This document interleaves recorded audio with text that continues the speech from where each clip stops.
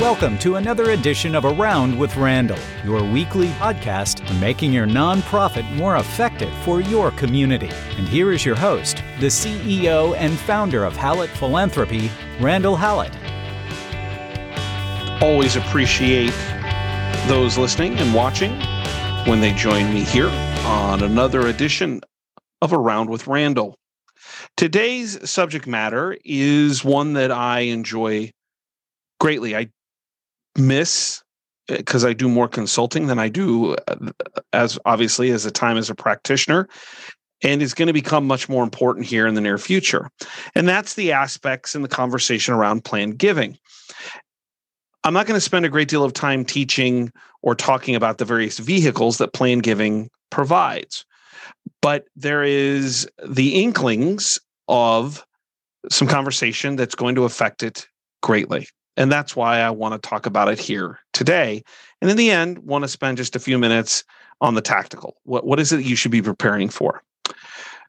I think many of us, after the 2020 election, particularly those of us who study tax policy and taxation issues, believe that there would be a conversation coming out of the Democratic White House and the democratically controlled Congress around taxes, and in particular, what the levels would be.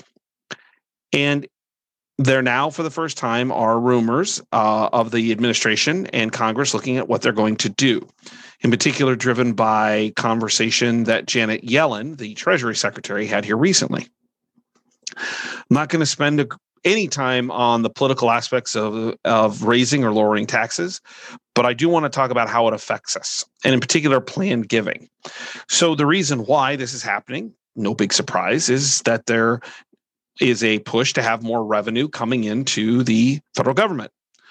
Historically, when we put it in context of planned giving, we've seen a cataclysmic shift in the last 25 years or so in how estates are taxed.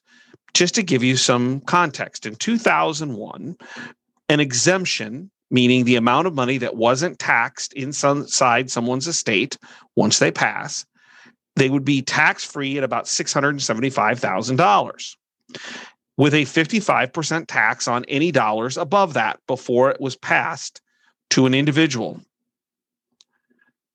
Not dealing with charitable, just taxation rules and laws.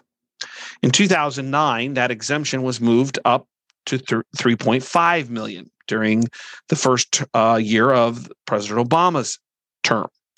$3.5 million would be tax-free when it was passed, and the taxation rate was 45%. In 2021, based on the changes in 2017, the exemption level is $11.7 million, with a taxation rate above that of 40%. Well, what's the outcome of that? Well, in 2009, there were 5,700 taxable estates in the United States. In 2021, there were 1,900. So a drop of 75%.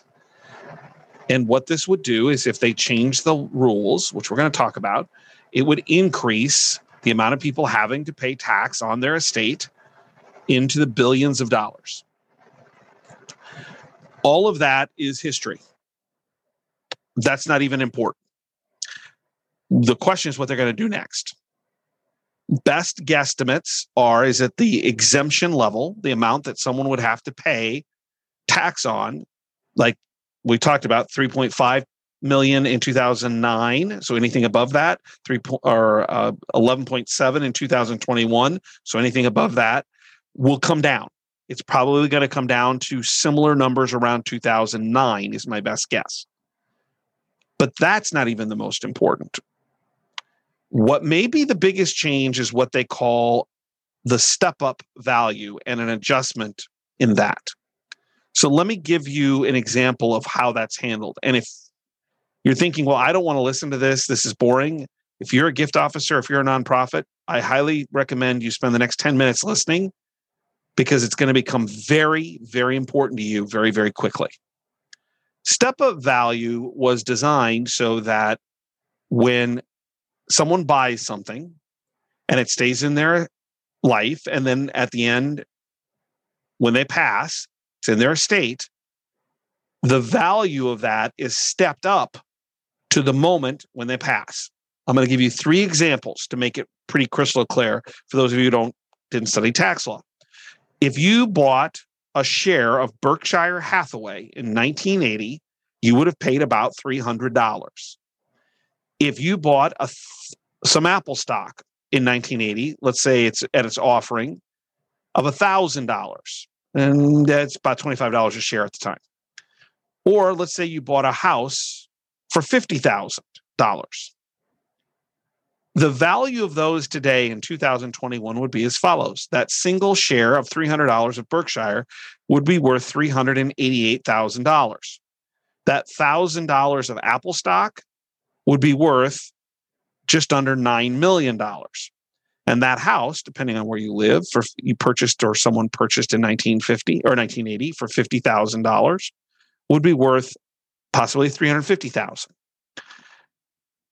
The way this works currently is that those who inherit those assets only pay taxes at the level above what the value was at the day that their loved one or someone died.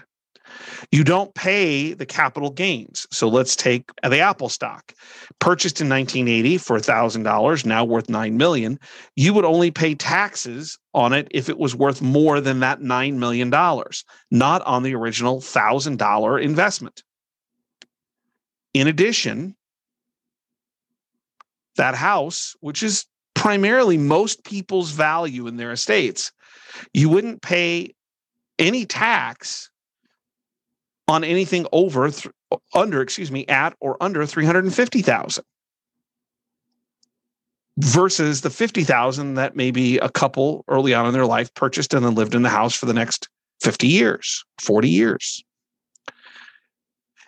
What the conversation that is being discussed, and Secretary Yellen is on the record as saying, is she wants to look at step-up basis and possibly making some first time in 40, 50, 60 years changes to that provision, which would mean that taxes on, let's say, the house, a estate or the recipient of that, when they sell it, would be taxed on the capital gains from $50,000 to whatever they sold it to.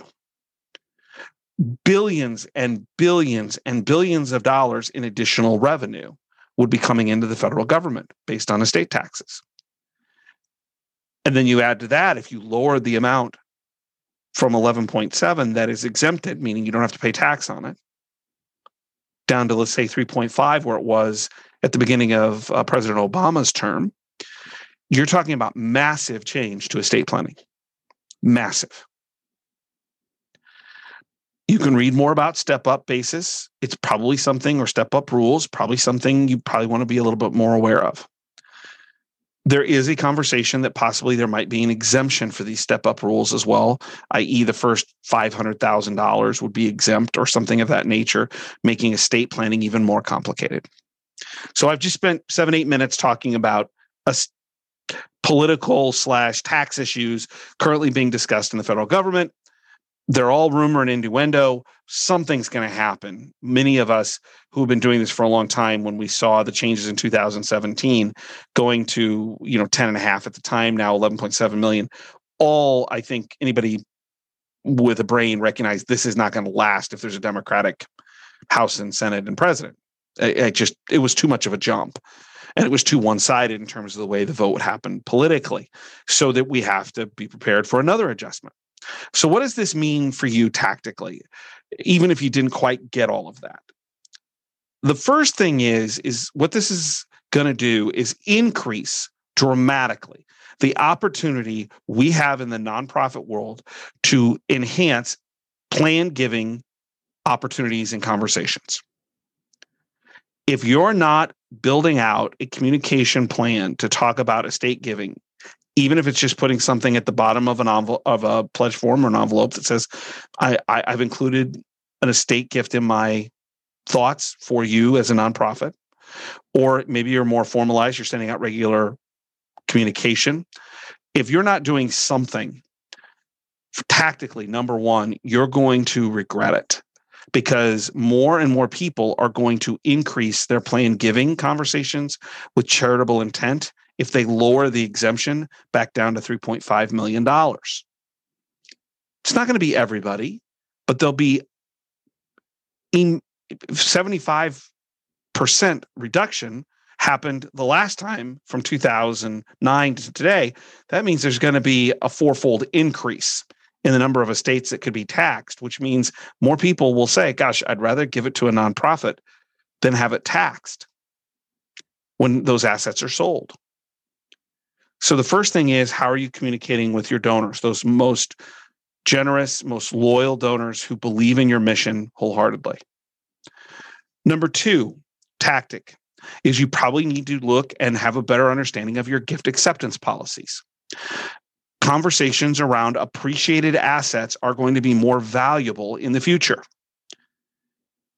If the step-up basis changes, i.e., there's a higher tax rate on appreciated assets that have been held by an individual or couple for a long period of time, it may be more advisable for them to get that asset out of their estate and leaving more cash-driven options for their loved ones, because cash has a present value of whatever the present value is, with no step up.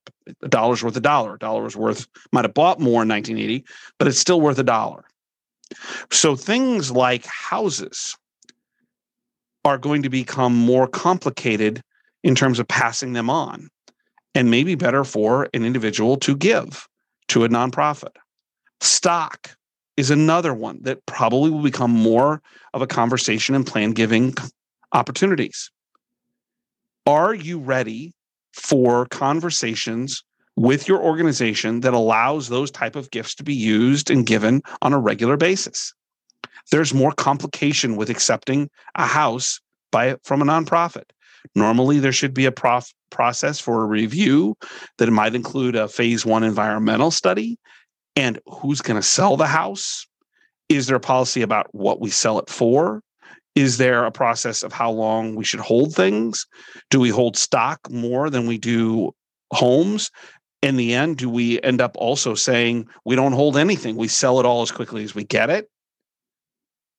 If you're a smaller nonprofit, are you actually built to do these kind of activities?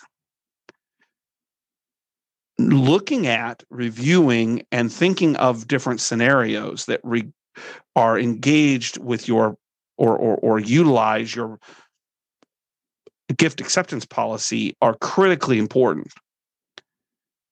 There are legendary stories about nonprofits accepting land and accepting houses and hotels and other assets that they really didn't know what to do with, and it ended up costing them more than it was actually worth. Preparing your organization is a really important component if we're going to see increased opportunities for these appreciated type assets. Number 3, on an individual level, planned giving is sometimes scary for a lot of nonprofit leaders, and in particular, major gift officers. As someone who spent a number of years in law school studying tax, I didn't have that issue. But I don't think everybody needs to have that kind of knowledge. No one is going to ask a major gift officer to draft or draw up an annuity contract or to review the estate plan of a donor at that kind of level. But you do need, if you're a gift officer or an organizational leader, probably a base understanding of what the vehicles are for planned giving opportunities. Things like the difference between a bequest and an annuity, or a specific bequest versus a residue or residual, or how does your organization handle charitable remainder trusts? You need to have a base knowledge of these kind of instruments that give you an opportunity to have the conversation with donors. You only need a baseline understanding, and there's a million places you can get it. And if you wanted it, I'd give it to you for almost nothing. Just a basic teaching of planned giving. But it's really important you have those base understandings of each instrument. Don't forget also the idea about blended gifts, that this may push blended gift opportunities to an all-time high, where someone can make a cash gift for part and then use their estate to complete their gift at a future date, because it will maximize their giving potential. So even if you deal in cash or immediate type gifts, stock transfers, things of that nature, still having that ability to know a little bit of basic information maximize someone's gift potential if they don't want to reduce their cash to beyond a certain level, because their estate could fill it in upon passing. The bottom line is that people are going to have hard conversations about their estate plans, especially if it's a big drop in the exemption level from 11.7, let's say, to 3.5. What are they going to do? And what they're going to try to do is they're going to try to get things out of their estate as fast as possible. And nonprofits can serve a valuable role in an opportunity for them to do that and to better the community at the same time.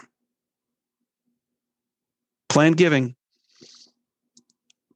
I think it's going to become a much more important subject here starting in 2022 if we have a change in the tax laws out of Washington.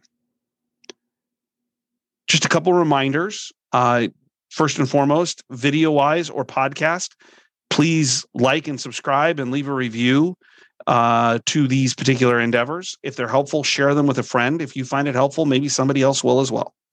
Also, I post blogs, 2 or 3 a week at this point, 90-second reads max on the various aspects of nonprofit work, being a leader, various business principles, things that are applicable maybe to your life professionally. Take a look. You might read, find something interesting, something that I saw that might be helpful to you. And then if you'd like to reach out and let me know what you think about the podcasts, you can email me at podcast@hallettphilanthropy.com. That's 2 L's and 2 T's with Hallett Philanthropy, hallettphilanthropy.com. And if you want to comment, we did a couple episodes ago on You Disagree With Me. Reeks, REEKS, reeks@hallettphilanthropy.com. Let me know what you think. I always appreciate your time. I hope these conversations are helpful because you have such an important role to play. You're doing great things to make your nonprofit a better place, to contribute to your community, so it's also a better place for people to live and work and be. And nonprofits are going to play a more and more important role with everything that we're trying to accomplish in our communities. And I hope you feel like you're being pulled to doing great things. I get out of bed every morning thinking I'm darn lucky to do what I do, and I hope you feel the same. And remember, my all-time favorite saying, some people make things happen, some people watch things happen, then there are those who just wondered what happened. We live in a world where there's a lot of people just wondering what happened. And the work you do and the work your nonprofit does is part of the effort of people making things happen. For those people that are wondering and need that helping hand, wondering what happened. We'll see you next time here on Around with Randall. And don't forget, make it a great day.